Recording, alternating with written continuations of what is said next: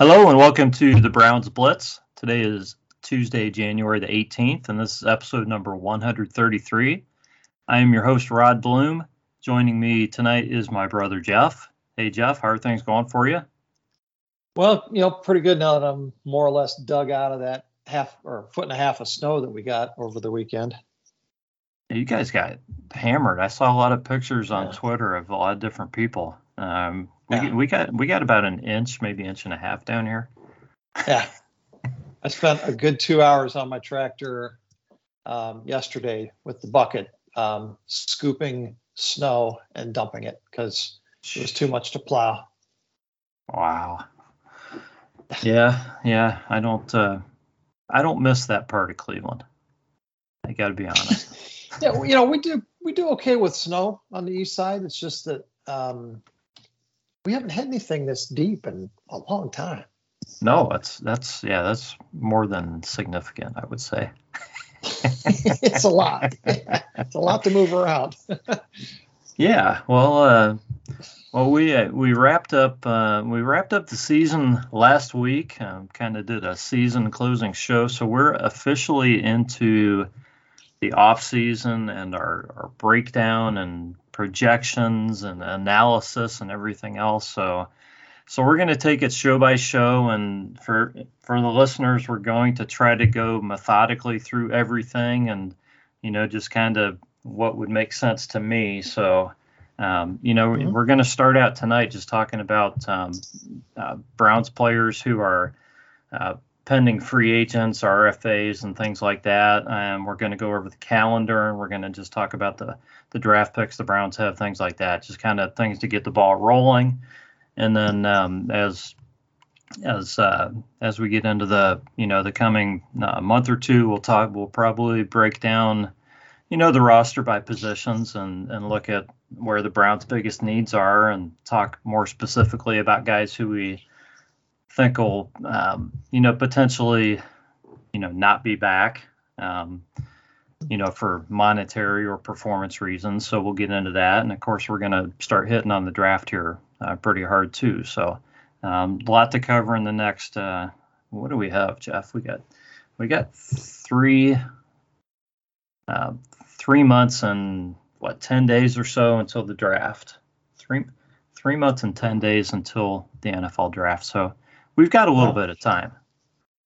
Yeah. The combine is actually 6 weeks from today. Okay, excellent. Yeah, that's one date I didn't have. So, February 22nd to March 8th is the franchise and transition tag period. And then free agency starts on March the 16th at 4:00. Off-season tampering workouts. Period is a couple days before that. What's that? The tampering period starts on the 14th, so that's when teams can start talking. Yeah, that's So that's when all the juicy rumors will start swirling. Right. About right. potential free agents. Yeah. So and then the workouts for teams with new head coaches start April the 4th, and for teams like the Browns, at least so far, they say April the 4th, April the 18th is the off-season workouts begin.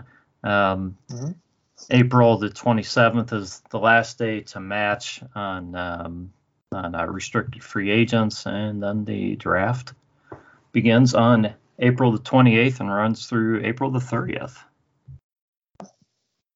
So a lot of stuff going on. Most of it not for a month or two. So right. Yeah. So plenty of time to dissect, right? That's right. So yeah, let's just talk briefly about the draft picks that the Browns have.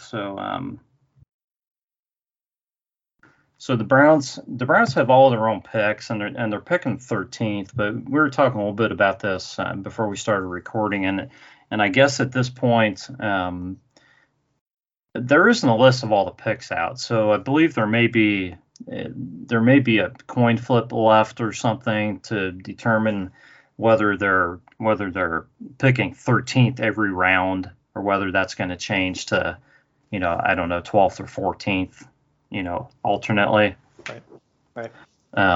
But the Browns do have a pick in that range, 1 through 7, and then they have the Lions pick in the 4th round, which is pick number 2.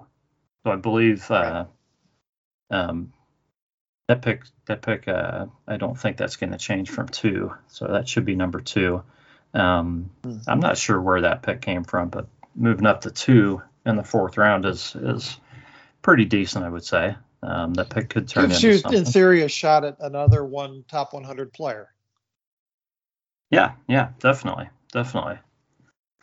So yeah, that's what we're looking at. So let's look at free agents. Who the Browns had on their roster in 2021, and guys who are now free agents entering 2022. And let's just talk about these guys a little bit, because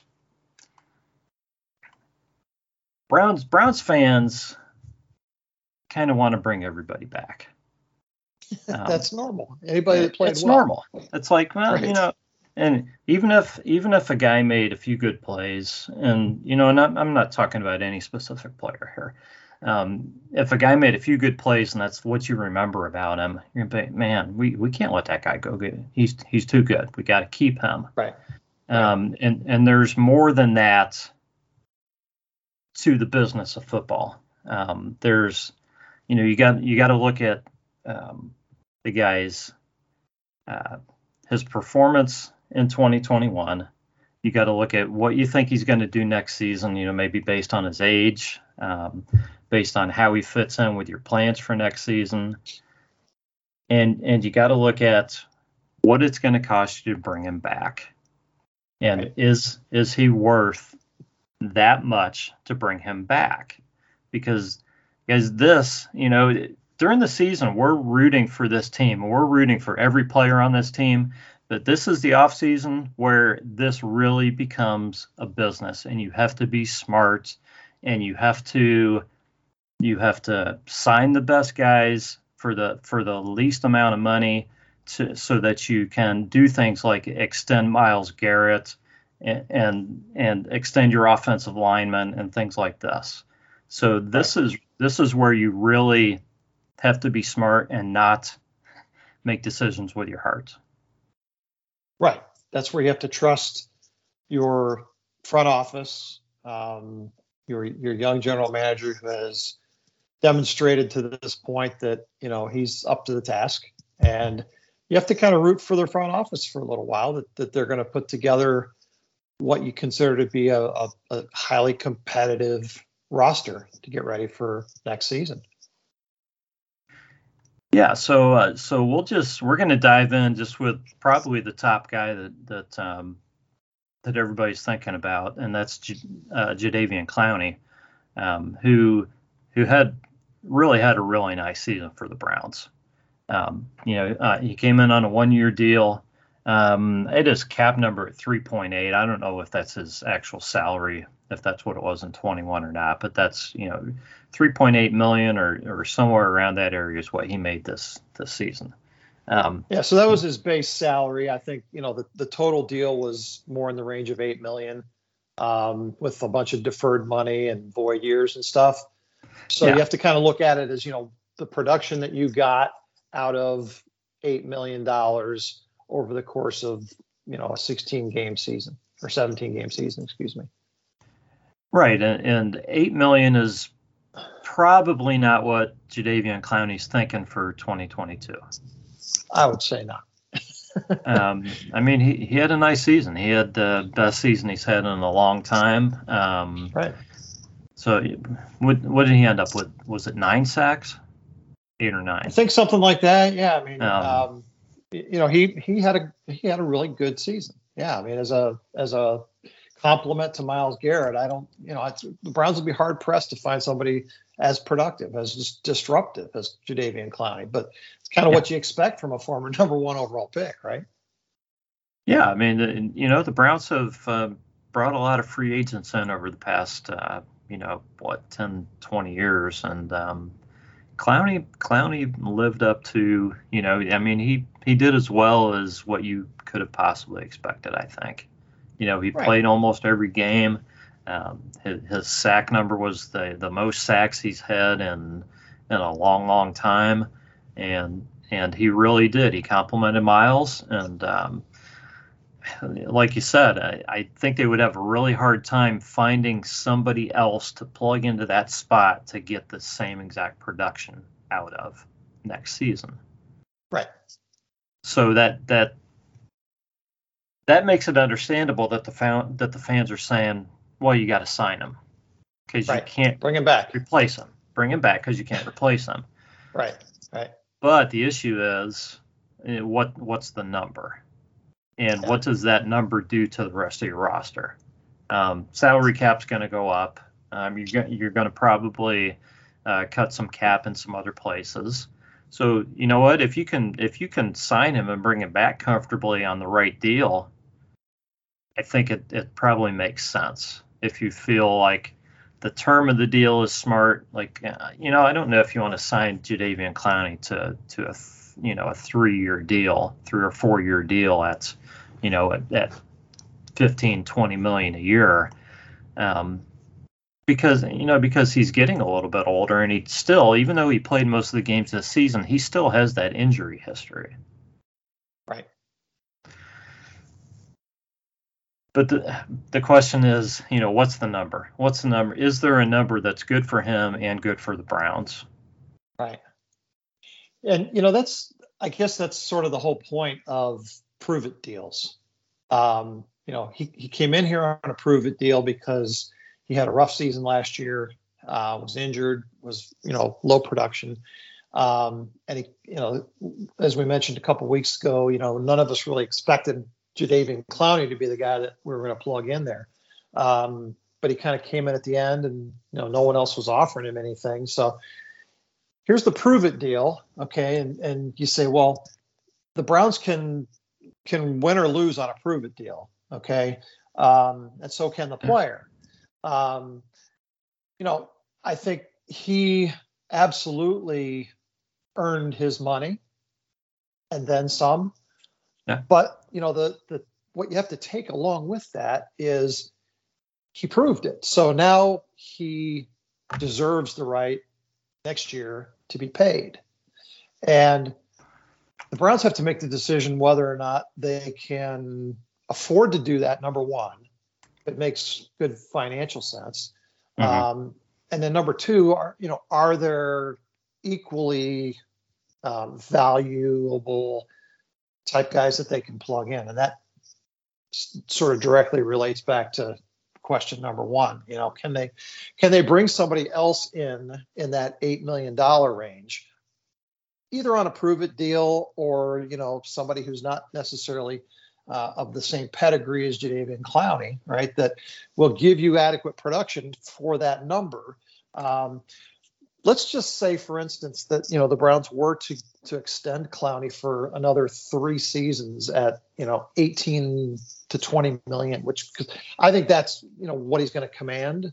With the salary cap going up, and we know how elite edges are paid in the NFL. When these guys are the first ones that come off the board in free agency, and based on what Clowney did this year, he's going to be one of the first guys that teams look at. So I really have to question, if they were to extend him at some kind of number like that, could they possibly get enough production out of him to make that a smart investment? He would have to, again, 9 sacks and playing like he did this year at $8 million is 100%, 150% value, whatever. But if you have to pay him twice as much or 2.5 times as much, okay, what does that relate to in terms of value? And I think the value drops pretty significantly. It's really putting a target on his back, right, in terms of how well he's got to play for us the next couple of years at that level. And so, with all the questions that we now have on the defensive line, you'd love to be able to answer that one just with money. I just don't know that it makes financial sense for the Browns or for Jadeveon Clowney to do that here. Yeah, and you don't know how many other teams are going to be, are going to get into that bidding war too. Right. For Clowney. So right.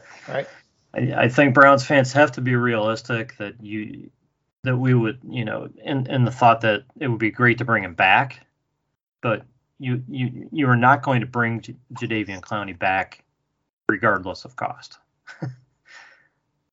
And I don't think that's not how Andrew Berry operates, and that's not what's going to happen. So I think if they can get the right deal, I think they'll bring him back.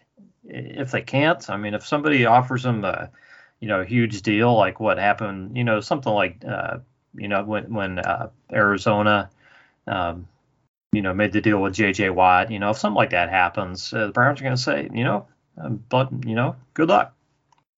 And look at the value, just for instance, look at the value that Arizona got out of that signing. J.J. Watt missed a big chunk of the season this year, and they committed huge money to him. Okay, so, and I think the same can be said for all of these UFAs. What's the cost to extend them versus replacement cost? And do you realize enough value by doing that? And, there's a lot that comes into play for a general manager in making that determination, other than, just the fans saying, boy, I really liked how he played. I hope he comes back. We all hope that we get that kind of production out of that position. But ultimately, the general manager has to decide, at what dollar amount that makes sense. Yeah, and just briefly here, because I'm kind of changing the topic a little bit, but people will talk about the importance of hitting on draft picks. The importance on hitting on these big free agency signings, I think, is so much higher than hitting on free agents. If you blow a first round pick, you blew a first round pick. But if you blow a signing like you mentioned J.J. Watt, if you sign somebody to a huge deal like that and there's no production, not only did you miss out on somebody else, it's really tied your hands to be able to do other things. Whereas if you just miss on a pick, it's really not bootstrapping you in any other way. Right. Yep. So, okay, let's move on. We've got quite a few guys. So, Chris Hubbard. Chris Hubbard, a guy who the Browns really could have used this season. But he's kind of getting up there in age. I don't know what his market's going to be, after missing this season. He's had some injuries on that. Do you think the Browns would make an effort to bring Chris Hubbard back, or do you think they would be more likely to look elsewhere to refortify that offensive line depth? Well, they're definitely going to have to address the swing tackle position. And, like we've mentioned before, Jack Conklin is still kind of up in the air from a health standpoint. So they're going to bring in somebody experienced at the tackle position. I think Chris Hubbard is somebody that this organization really likes and appreciates. And it was a huge loss when he went down early in the season. It just forced all the other young guys into, really too high expectations, I think, for the rookies and the free agent backups. It would have really been a key position if Chris Hubbard had stayed healthy this year, with all the injuries that we suffered at the tackle position. With all that said, it's kind of the same story. Can you afford to pay a guy that kind of money, particularly coming off of the injuries, to ride the bench? and just as an insurance policy. And we had this conversation at the beginning of the season about Chris Hubbard. Were they going to just go ahead and give those snaps to younger guys? Now in hindsight, you go, Jesus, that was kind of dumb. It really would have been smart to have him on the roster. Just injury precluded that. So, yeah, I honestly, I think they'll find somebody else in that mold. Somebody younger, somebody less expensive, that is a little bit more experienced to, be that backup tackle. I certainly hope they do, because I don't know that counting on the couple of young guys that we have to back up Jack Conklin if he can't go early is real smart strategy. Yeah, I mean, we really felt like we had a ton of offensive line depth, and there is, but I guess it just wasn't as developed as what we thought. I mean, I think Blake Hance and Michael Dunn played pretty well, before they got hurt, but, beyond those guys. They're both playing out of position. Yeah, they were. And Blake Hance did a great job, again, playing out of position. Those guys just went out and played wherever they were asked to play. Right. And James Hudson came along as the year went on, but again, as a fourth round rookie, you can't really expect the guy to go out there and compete at the NFL level as a starter in his first year. It's just unrealistic. So, hopefully he gets better next year, and we can plug in a couple of those guys like that. But I still think it's a position of need for us to find an experienced tackle to fill that Chris Hubbard role next year. And I think Andrew Berry's going to have to find somebody like that. And hopefully it's at, a more team friendly number than where Chris Hubbard was in the last year of his deal. Yeah, definitely. His salary was in the $5 million range. Is that right? I think he's total around $7. Okay. Yeah. Okay, let's go on to Takk McKinley. Do you think Takk McKinley had enough of a chance to show enough to create a market for himself? And, I think it was pretty clear that the Browns wanted him here with all the attempts to get him here. Do you think that plays a part in, in him wanting to come back here, maybe on a similar type deal again?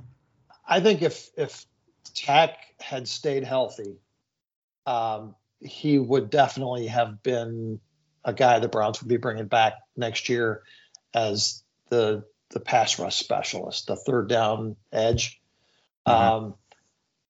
But he's now, unfortunately, in the category of Olivier Vernon, where I don't think Olivier Vernon played anywhere this year, did he? I never heard anything about him playing this year. The thing with an Achilles is, it could be 12 months. It could be, well, that's true. Ending. So yeah, he might not even be able to be ready by the time the season starts. Yeah, I seriously doubt that you're going to see Takk McKinley next year, just because of the injury. But guy in his early part of his career, 26 years old, a specialist like that who was affordable. I think, they definitely would have looked at bringing him back next year. And, they may have even thought of him as the guy maybe stepping in for Clowney, but that all kind of blew up, with the injury. Yeah. Malik Jackson, what did you think of his performance this season, and is there a chance that he comes back next season, more or less because of the need at defensive tackle for the Browns? Yeah. As a leader, he contributed extremely well, I thought.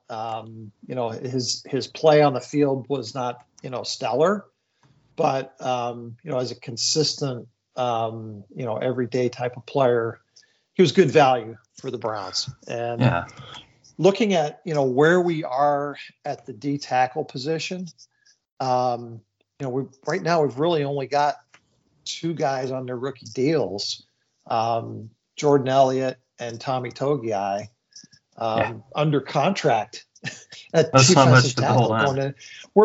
We're thinner than we were this time last year, and we were really concerned about it. Do you remember how many defensive tackles the Browns had on their roster and back in in training camp? Yeah, it's like 12, I think. I mean, it's ridiculous. It's like, look how many guys they've got. Right. They got two guys. They're bringing in guys on UDFA deals and just throwing everything at the wall to see what'll stick. And Malik Jackson was sort of the constant out of all of that, veteran leader. And I almost think that at this point, unless something really strange happens, they got to look at bringing him back just for that that stability at the position. Yeah, I kind of feel I feel the same way. I don't think he's a guy who's going to demand a big salary anywhere. So I think the Browns would probably be happy to bring him back for another season. Yeah, I mean, it's probably going to be another 1-year deal in the same kind of range. I mean, he's 32 years old. Mm-hmm. So yeah, even if he doesn't play a lot, I almost think he's got to be high on your list of guys you bring back. Yeah, I would agree. Let's talk about Anthony Walker, also an unrestricted free agent. Again, 1-year deal, not a big contract. I believe he led the team in tackles, kind of what inside linebackers do. But what did you think of his play? And what do you think about the market for him and kind of where he ranks on the Browns, linebacking core? I think without Anthony Walker, the Browns will be extremely young in the linebacker room next year. Mm-hmm. And I don't think you can underestimate the impact that he had on JOK and guys like Jacob Phillips, the younger guys who we're going to be looking to in the fall. So I think having that vet leadership and the Indy locker room was super high on him when we signed him last year. I think he's a great locker room guy. He's 26 years old. Okay. Mm-hmm. Again, I think based on what we've seen in the past and what else is going to be out there, this guy, I think that we need to bring back. I would look at him as the bridge to those guys that are on the rookie deals.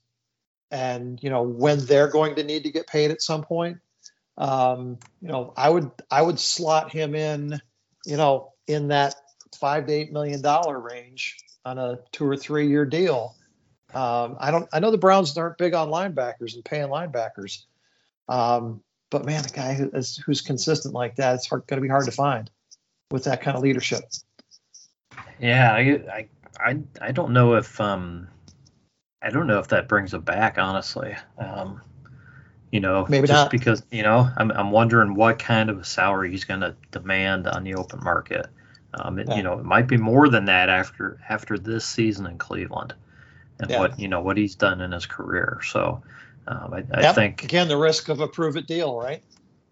Yeah, I mean he played well. And like you said, I think he helped the young guys in that, but they're not going to bring him back at what they paid him this year. So the question is, how much? And you're not going to just be able to go out and find another guy like that. It's not going to be easy because experienced middle linebackers, it's a tough position to fill.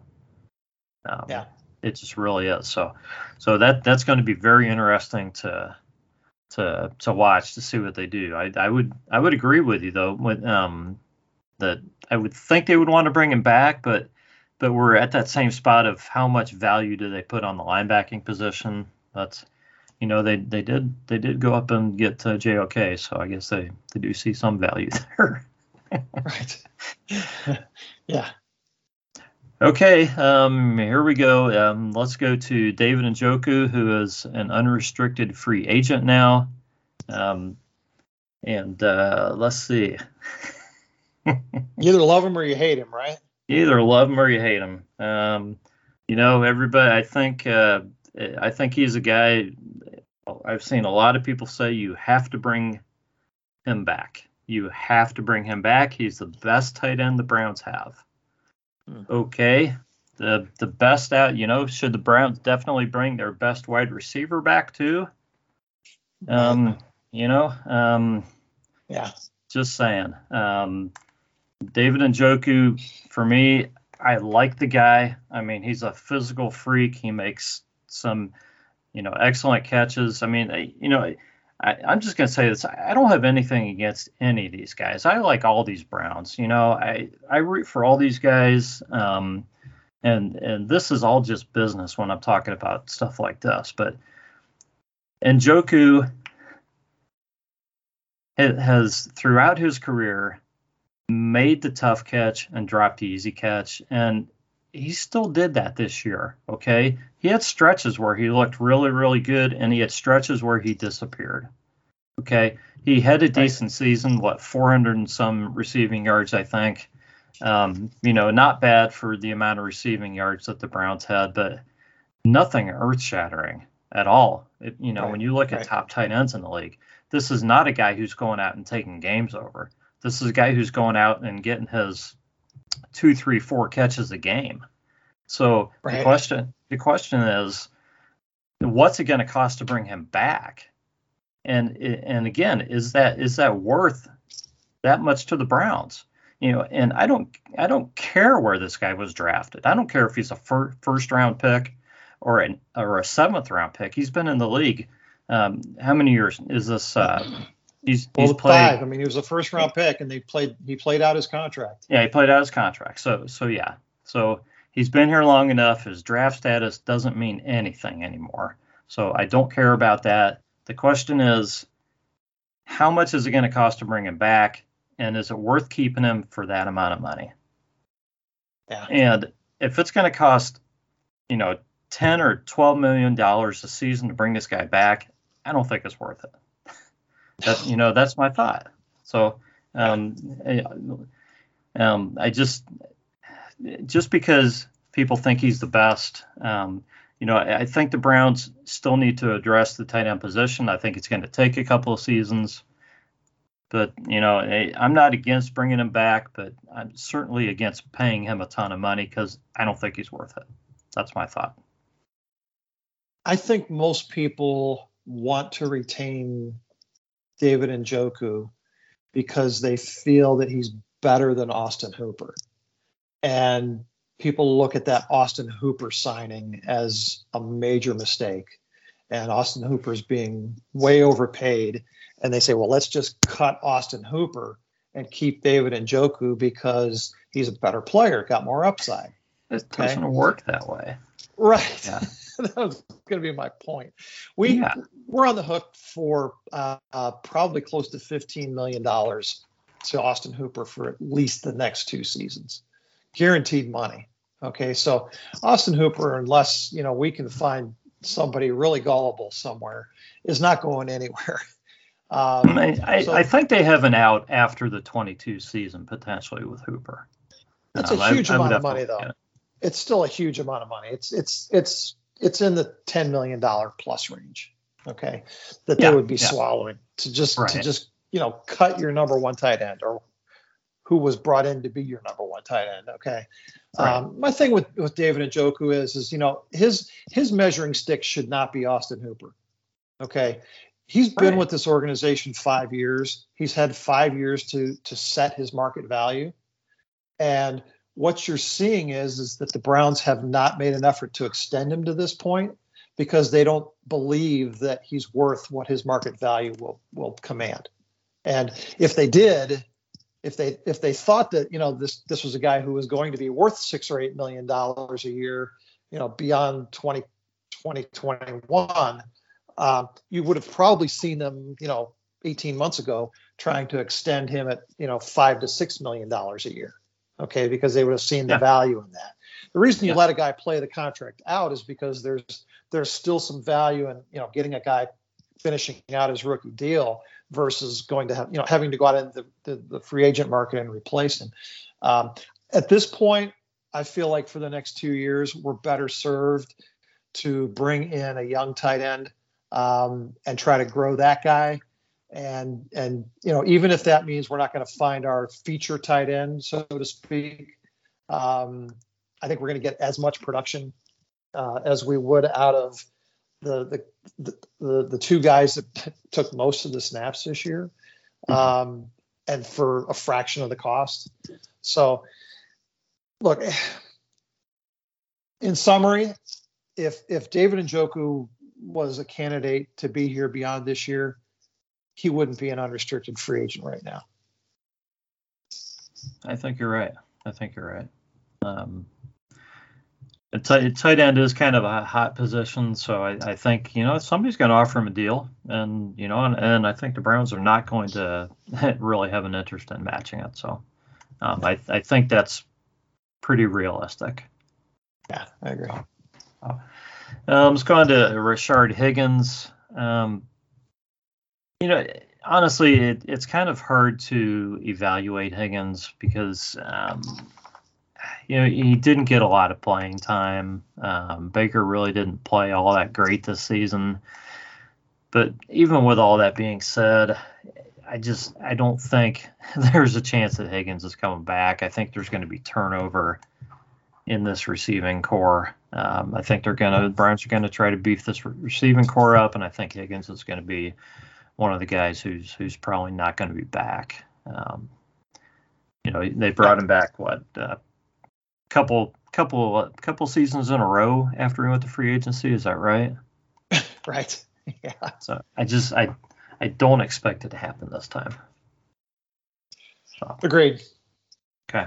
It's an area of focus for the front office to rebuild the receiving core. And, the way you get better is by upgrading guys like your number 3 receiver.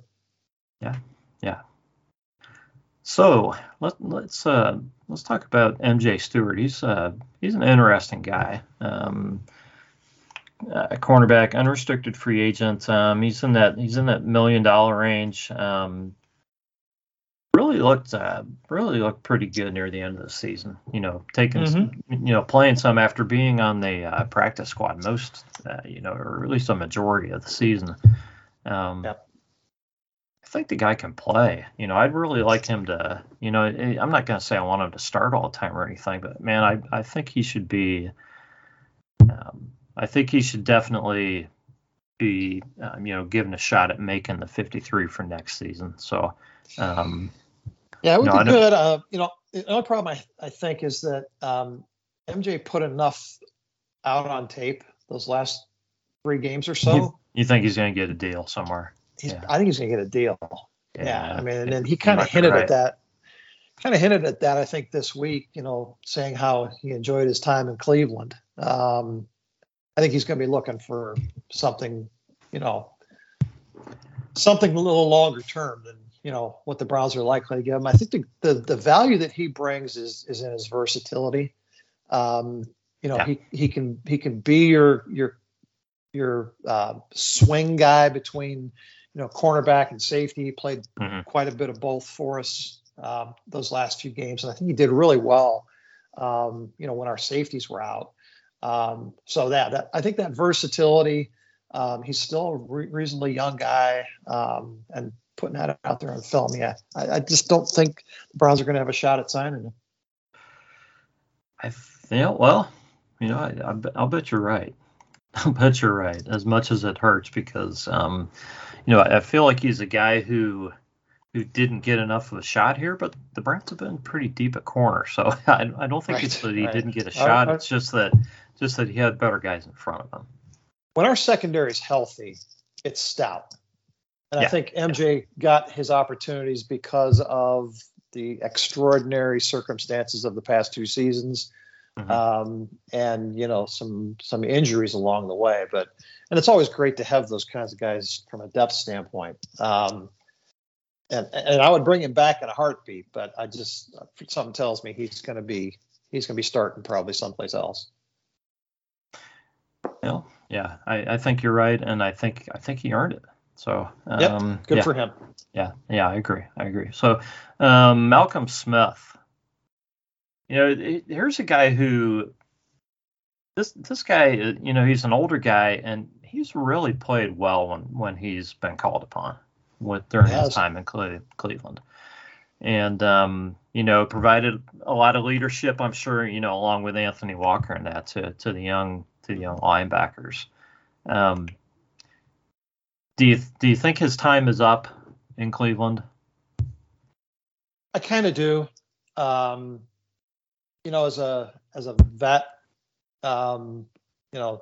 depth guy, I thought he really filled his role quite nicely. Yeah. But the Browns just have to keep getting better and younger and faster. And you're going to see Jacob Phillips get those snaps, provided that he stays healthy. This is me knocking on everything wood I can find. Yeah, no kidding. No kidding. But yeah, if Jacob Phillips stays healthy, it sort of, eliminates the need for a vet like Malcolm Smith. So, I think he's one of those guys that, the last few moves at the end of training camp or even, going into training camp, maybe one of the last signings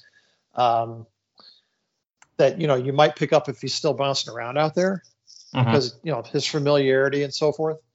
But, as far as him, demanding a spot on the roster, probably not as much need for him this year as there has been the last couple.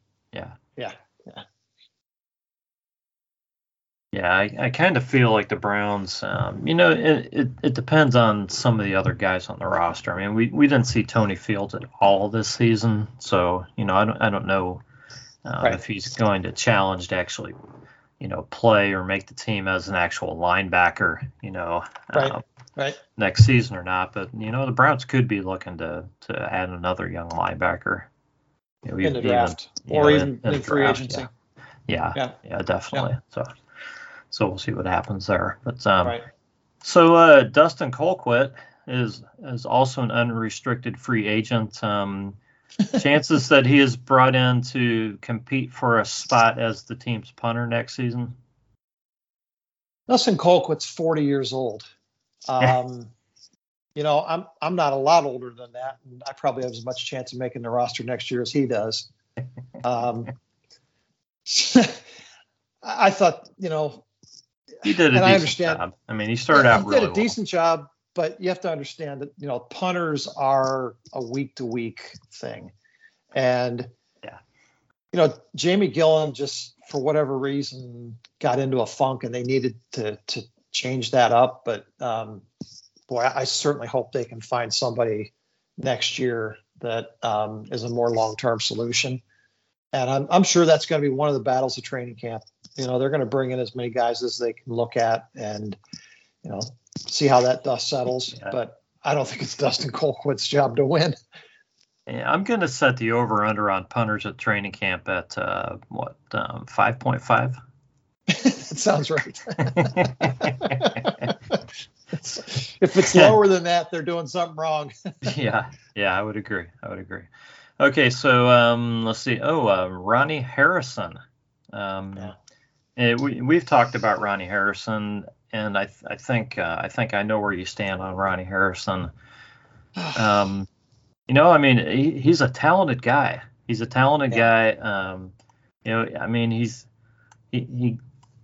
He's got a little bit of the injury bug, and he's got a little bit of the bonehead bug in him too.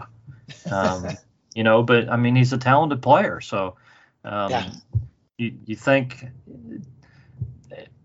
I guess first question is what kind of deal do you think he demands after his time in Cleveland? Do you think it's a pretty substantial deal on open market, or do you think he's still a little bit under the radar? That is so hard to say. I mean, Ronnie Harrison is a conundrum wrapped in an enigma. Never has there been a guy that we needed to prove himself more. With the need for that third safety in Joe Woods' system. And I don't think we had one game this year. It might have been one or two games this year where we had those three safeties available. And right. it really limits what you can do, when you really kind of plan for a guy like that. And based on what safeties command in the NFL, veteran established safeties command a ton of money. That's a lot in the NFL. Yeah. To have him playing the last couple of years under $1 million, certainly we got our money's worth. Versus what a JJ3 costs, or some of the other premier guys out there, right? But I don't know about him. I don't know. I don't know what to think about him, because like you said, there were games where you said, wow, this guy can really play. Yeah. And then the next play he's on the sideline for one reason or another. So he does stupid stuff, during the games, just the late hits and just stupid things. And you need guys who have composure on your team, and he seems to lose his composure very easily. But then he's got the talent factor. So, some guys can get to guys like that, some coaches and that, and, kind of reel it in, and some guys can't. So I guess that's part of the decision, and the money's another part of it. We'll see. It would be great if you felt like the Browns had another tight end, but the other guy's Richard LeCounte, who couldn't even make it to a meeting this season. So, so I don't even know if he's going to be around next season. I almost feel like the Browns are going to draft a couple safeties again. It wouldn't surprise me. Never hurts to take a safety and a cornerback in the mid to late rounds. Yeah, definitely. So I would really love to see us have 3 solid safeties next year and see what our top 5 defense would be capable of if we could really run those guys out there all year. Yeah, well, I'm with you, Jeff. I don't know what's going to happen with Ronnie Harrison. I don't really have a good feel for what kind of deal or what kind of demand there's going to be for him, but I have a feeling it'll probably be higher demand and a higher deal than what we expect. So, I don't know. I almost feel like the Browns are going to address safety in another way. Other than trying to sign him again. I think he's another guy in the David Njoku category where, if the Browns felt really good about him going forward, he would probably already have gotten an extension. I kind of feel like, he and Njoku are very, they're similar. Hot and cold players. They're hot and cold players. Yeah, they are, and both tremendously talented guys. Mm-hmm. The guys who you want to root for, guys who you want to see do really well. Guys, you kind of like having them on your team and stuff, but you want more out of them. Definitely. So we'll see what happens with those two guys. Definitely. Yep. So there's a couple other UFAs, but I don't think anybody much to speak of. Elijah Lee played. He had a game or two where he was really good at linebacker, which is kind of surprising for a special teams guy. So we got Elijah Lee, Sheldon Day, who played pretty decent at times this year too, when he was on the active roster, and then Ryan Switzer, who was injured in training camp, I believe. So those guys are all UFAs. So chances of bringing any of those guys back, Jeff? Sheldon Day's been with the Browns for several seasons, I think. He might be a guy that, if there's not a demand for, they might want to bring him back just because of the need at that spot too. Yeah, I just think we're in for another offseason of, 10 D tackles coming into training camp and just, seeing how it all shakes out, because there just isn't anybody in the draft that's going to come in and win a starting job. Yeah. And the two guys that we have under contract, I mean, Jordan Elliott might be the closest to being ready. But I don't think there's anybody that's going to win that job. So it's going to be a free for all, I think. Yeah. With the Malik McDowell news today, it's just a big open mess right now, and we'll have to see how the dust settles. Yeah, so the Browns have some other guys who are RFAs and exclusive rights free agents as well, and Malik McDowell is one of them. So let's.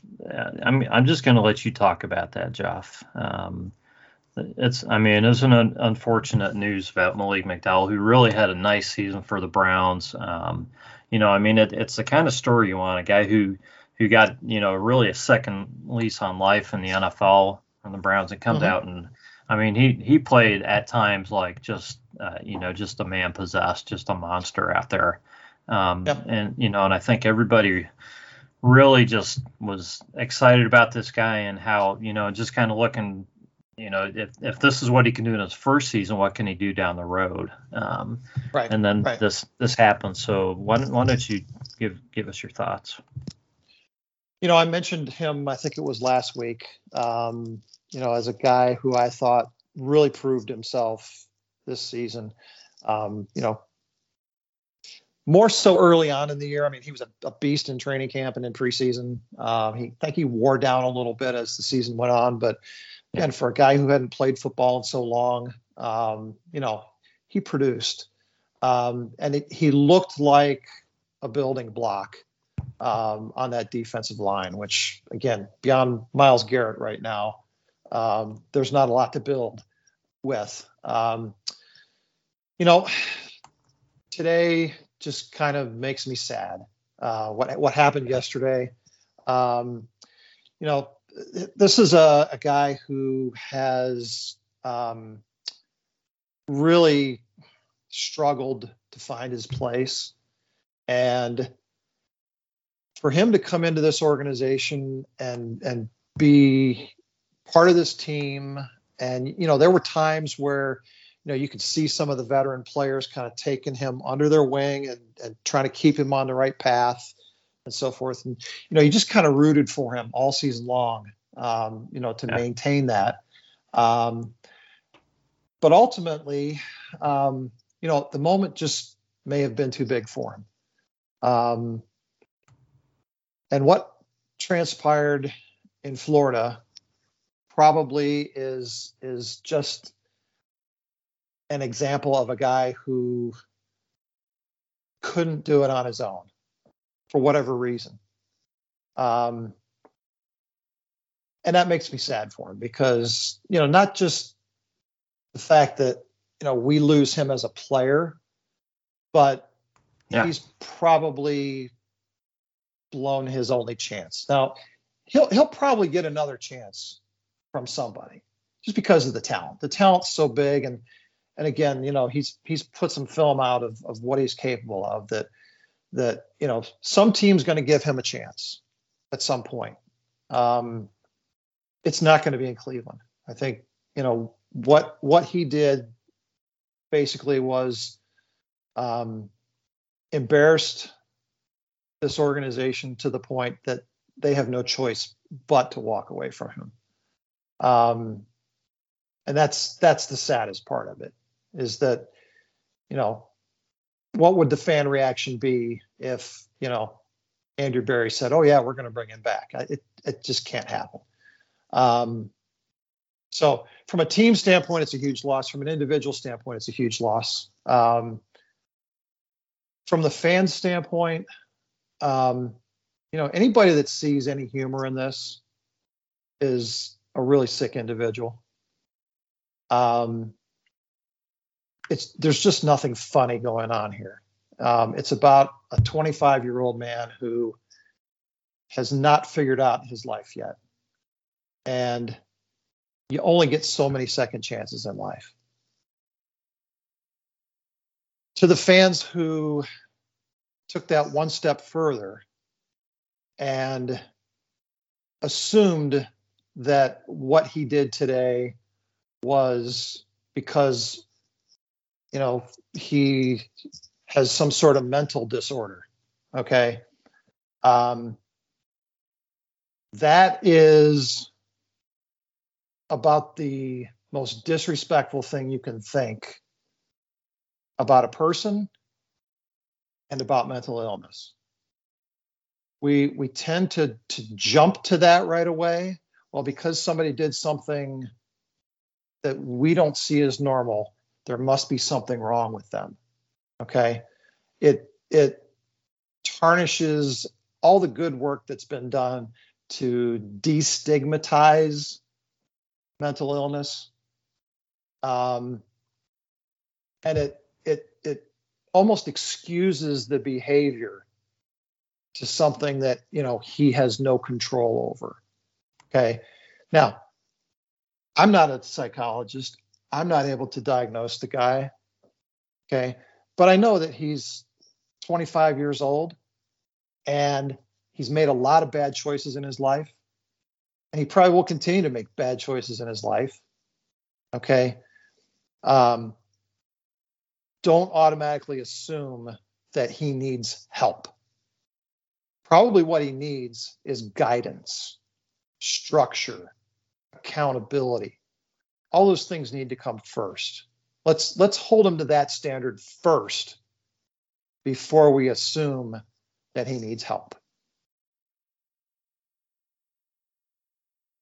Yeah. Thanks, Jeff. Okay, let's couple other interesting RFAs and exclusive rights free agents. One is D'Ernest Johnson, who's a restricted free agent, who is pretty assuredly going to get some looks on the market, and should be interesting to see, what happens with him. So, what do you see happening with D'Ernest Johnson? I guess we have to look at what kind of tender the Browns put on these guys and everything, to see what happens. But D'Ernest Johnson's a guy who there've got to be some organizations out there that are saying, man, we'd like to have him start for us next season. And they'd be willing to give up, something pretty substantial to get him. So, yeah. Do you see the Browns putting a high tender on him and cashing in on getting a high pick on him, or what do you think happens with D'Ernest Johnson? He's another guy who's earned it. Yeah, absolutely. Coming into this season, he was one of those guys that we were on the fence on. Was he going to make the 53? Was he going to be a practice squad guy? Because we were, we have the two horses, and how many touches is D'Ernest Johnson going to get? Well, as it turns out, with the Kareem Hunt injury, it was a damn good thing we had D'Ernest Johnson. With all the games missed by both guys, he became a workhorse for us. So I almost wonder if he at this point hasn't carved out a future for himself in Cleveland, as a guy that we're looking at 2 and 3 years down the road, who can be the next Kareem Hunt. I'd have to look at what Kareem's contract status is. I think he's got another 2 years. He's got another, I think, 2 years.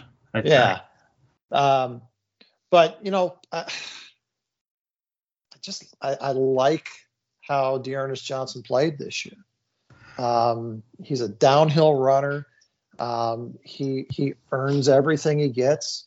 And he's a humble kid,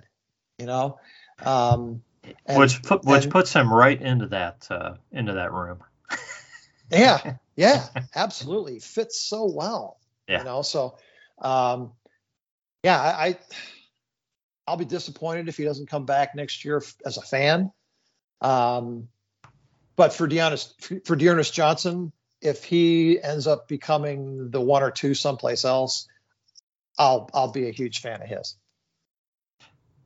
Yeah, I'll agree with you, and I'm going to go back to the the preseason and the roster projections. I'm one of the few people who had him on my 53, and I'm not going to let people forget that because many other people had him on the 53, but I did. You're absolutely right. You did. Yeah, so I had him on the 53, and yeah, I think it's going to be really interesting. I mean, he's another one of those guys in that group that we're really going to have to watch to see what happens with him. But like you said, it's kind of a win-win because I think you're either going to see him starting for somebody else next season and you're going to be happy for him, or he's going to be back in Cleveland and you're going to say yes. It's good that he's here. Right. So I don't think we can lose either way with D'Ernest Johnson. Michael Dunn and Blake Hance are both ERFAs. Those guys have to be back, right? Both of them. Yeah, I think a lot about early are able to find a swing tackle, / utility guy in free agency with a little bit more experience. Both of those guys are getting up there in age a little bit. So you have to wonder their ceiling versus, a rookie draft choice from a developmental standpoint and so forth. I don't know. I'm a huge Blake Hance fan, as you know. I think, he far exceeded expectations the last 2 seasons. And Michael Dunn, again, would probably be a starting guard for a lot of teams in the NFL. We've got a shit pot of money committed to our 2 guards. Yeah. A lot boils down to, like I said, how that room is made up. If it's made up of somebody in the Chris Hubbard mold, and one other guy. I think Blake Hance has the versatility to be that guy, whereas Michael Dunn is more of a guard, I think. But we have a lot of depth, in terms of developmental interior linemen. We're really thin at tackle, and that's going to, I think, be the main focus in the off season is solving that problem, and then you'll see whatever other guys get plugged in to round out that room, that offensive line room, based on who they think the best players are. Yeah. I think it's tough to let either one of those guys go right now, but yeah, you got to see who they bring in, just because those guys do offer some experience, and you can put Blake Hance anywhere out there, and he's going to do a pretty nice job, at any of the spots. So,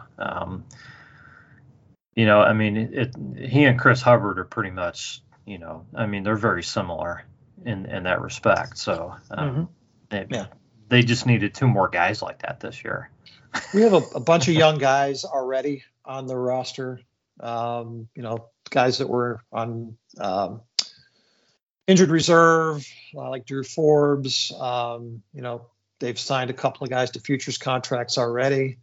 On the line. So, it's going to be interesting to see how that all shakes out. You can't bring back everybody. No, and some of those guys have been kind of on the on the list of potential for a few seasons now. So we'll see. We'll see if they get to stay on that list, or whether the Browns say, hey, you know what, we got this guy in the draft that we really like. We're going to ride with him for a few seasons now. Yeah, should be interesting. So 2 guys left. One's Porter Gustin. He played a little bit this season. Do you think if Clowney's not back, do you think Porter Gustin gets much of a look next season, or do you think his time of really getting much play in Cleveland is over? Well, yeah, I don't know. He didn't get a lot of playing time this year. No, not really. He was on the practice squad a good portion of the season. Yeah, mostly because those guys stayed reasonably healthy. Yeah. Yeah. Boy, I don't know. He's one of those borderline guys that I don't know. It's going to depend on who else they're able to plug in. Yeah, I would agree with you. Probably depends who they're able to sign in that. He's probably a fallback guy who's probably going to be out there. No offense to Porter Gustin, but well, I mean, he's an RFA, so they can do what they want with him. It's nothing urgent right now. The other guy is we'll move on to our last guy here, who's kind of interesting because of David Njoku and his contract status, and that's Steven Carlson, who didn't play at all this season. He's hurt, but this guy's flashed a little bit as a receiver in the past. Yeah. And, he's never put up big numbers, but he's pretty sure-handed. Yeah. What are your thoughts on Carlson? And, if Njoku signs elsewhere, do you think Carlson could be that third tight end next season? Oh, absolutely. He's done it in the past. I think your tight end room is going to be Hooper, Bryant, Gustin, and a rookie draft choice. Carlson, yeah. That's going to Who did I say? You said Gustin. You meant Carlson. I'm sorry. Yeah, sorry. We've been going for a while. Yeah. So those three guys who have been on the roster and a rookie draft choice in the probably that one of those either late 4th or 5th round pick. I think there are some guys in the draft this year that are pretty similar to Steven Carlson in makeup that maybe have a little bit more upside. That we will look to develop. So you got to have 4 viable tight ends on the roster. I think with the system that Kevin Stefanski wants to run, I don't think you have to have 2 number ones. It just doesn't make any sense to me. I don't think we're going to go out and make a big splash anywhere else at the tight end position. Yeah, I would agree with you there. Okay, well, we've covered everybody of note. So there's a few other people, but yeah, those are most of the guys. So the roster is going to be a moving target for the next 6 months. It is. Yeah. We'll we're gonna keep talking about it. So, Have any closing thoughts, Jeff? Well, I look forward to digesting this a little bit more. As far as the roster goes, I expect probably a more turnover this year than most people think. It might surprise a lot of people how much turnover there's going to be on the roster this year. Basically coming into 2021 with such a deep roster. But you have to remember, so many guys were on 1-year deals that we have no idea what the roster is going to look like next year. And I think the thing we haven't even factored in yet is the potential for trades and guys getting cut. And that's going to be real interesting as well. So lots to deal with over the off season. Yeah, we'll touch on all that stuff as we go through the current roster or the 21 roster. So excellent. This has been the Browns Blitz, and we will catch you next time.